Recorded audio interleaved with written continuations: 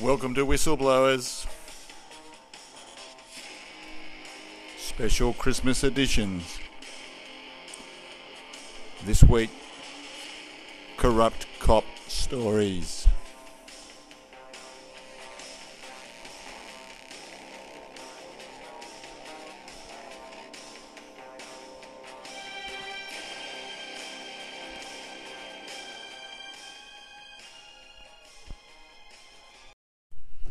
Good afternoon and welcome to Whistleblowers. My name is Greg Kerr and welcome to this Christmas week edition of Whistleblowers, and we're focusing on Stop the Drug War. The war on drugs continues, and as you've been listening in recent weeks, Jennifer Stone has brought to you many stories of how the mice are scurrying around our cities. The mice, the poor individuals addicted to the substances themselves, and of course the dealers and those entrapped in the distribution phase of the drug war.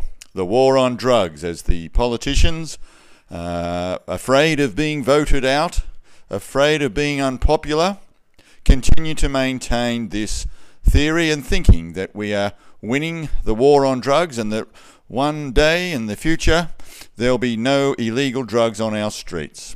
Tragically, we all know the truth, and we live in this very expensive, taxpayer-funded lifestyle of our society being run by illegal criminals breaking the law much the same way as they did back in the years of prohibition. What is the answer? Change is the answer, and hopefully in the coming generations we will see some of that change filter through as the ones that have been in charge, the federal police, the commissioners of the police that are right at the top, many of them on countless occasions, those brave enough to speak out when they retire or leave their positions, all say the same thing.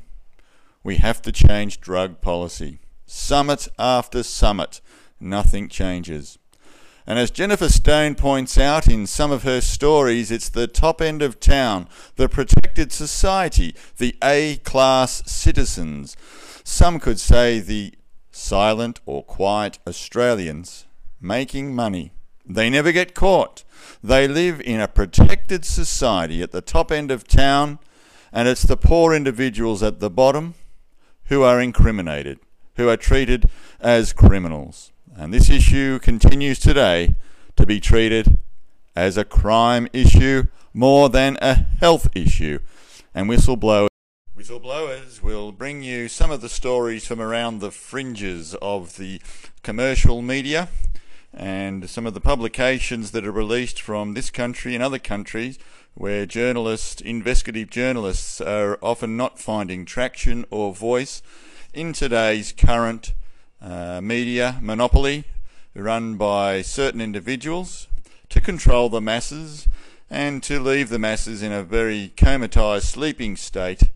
But the business goes on. The business of corruption, the business of drug distribution, and the danger involved to the health of society's individuals perpetuates around our world. So we're going to America, folks. This week's corrupt cop stories taken from the issue Stop the Drug War. And in Alabama, it's all going on. An Alabama cop gets arrested for meth dealing for the second time in 2 weeks. A former Virginia police detective is heading to prison for giving a snitch's name to drug dealers. And there's more. Let's get into it on this Christmas edition of Whistleblowers. To put you to sleep, to keep you going while you're in the car, or if you're just kicking back looking for something to listen to, you've come to the right place. In Miami, a Miami jail guard was arrested last Saturday in a sting operation after he took a $3,000 bribe from an undercover officer to bring cocaine into the correctional facility. Guard Travis Thompson was arrested upon taking possession of the cocaine and cash. He is charged with 1 count of cocaine trafficking. Also in Alabama, a Flomaton police officer was arrested last Monday.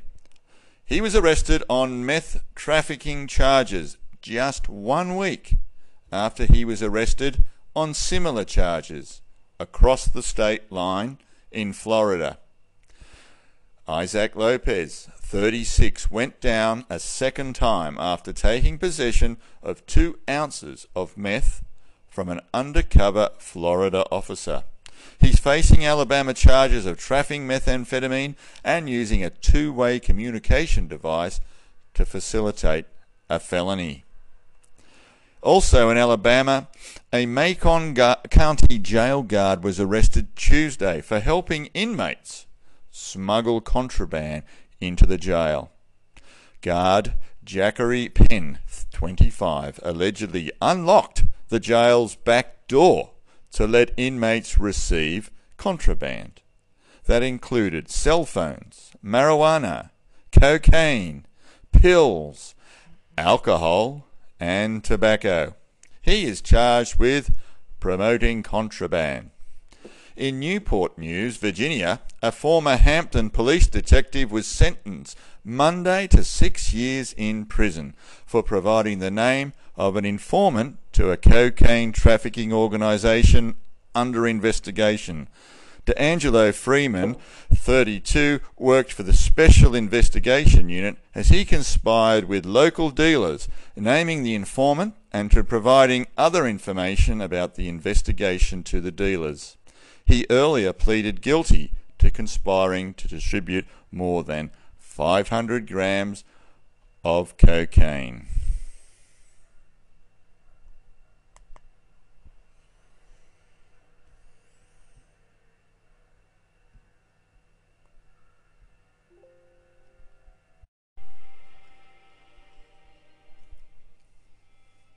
We'll end this episode, a short Christmas bite-size episode for you, on an update on the medical marijuana legislation in America. You would have heard Jennifer's episode, or 2 episodes now, on changes happening in the Australian legal system, happening very slowly, might you add, and in other parts of the world they are more advanced. So in the US, in both chambers of Congress this week, they've passed bills to ease barriers to medical marijuana research. The Mississippi Health Department joins a lawsuit trying to overturn the voter-approved medical marijuana initiative.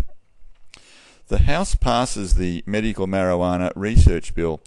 The House last Wednesday approved the Medical Marijuana Research Act on a voice vote, demonstrating strong support from Democrats and Republicans alike.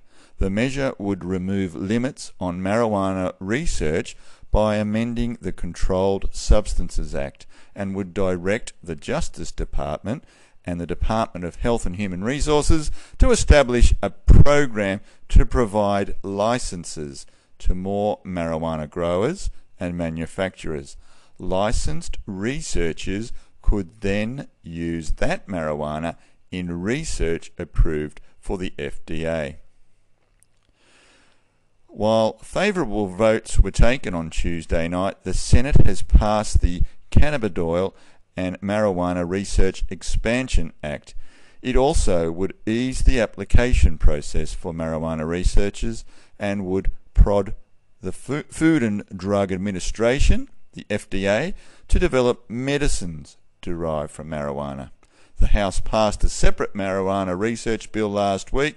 The passage of bills in both chambers means there is still a chance that a marijuana research bill could still pass in the remaining days of the session. So in Kentucky, in Mississippi and South Carolina, these type of laws are beginning to change. We'll come back to you early in the new year with some more information from Jennifer Stone, who is quite passionate about this issue, and we'll tag this on to the current issue. So we're wishing all our avid listeners out there, you've stuck by us this year. We'd like to thank you for a great year of podcasts, and we'll be returning soon with the Whistleblower series, But we're going to keep you covered over December, January with some of the unfolding crime issues happening in Sydney, in King's Cross and in the wider suburbs and across Australia and the rest of the world. So my name is Greg Kerr. Thanks for joining me for this brief Christmas week edition of Corrupt Cops and the Marijuana Legislation Debate.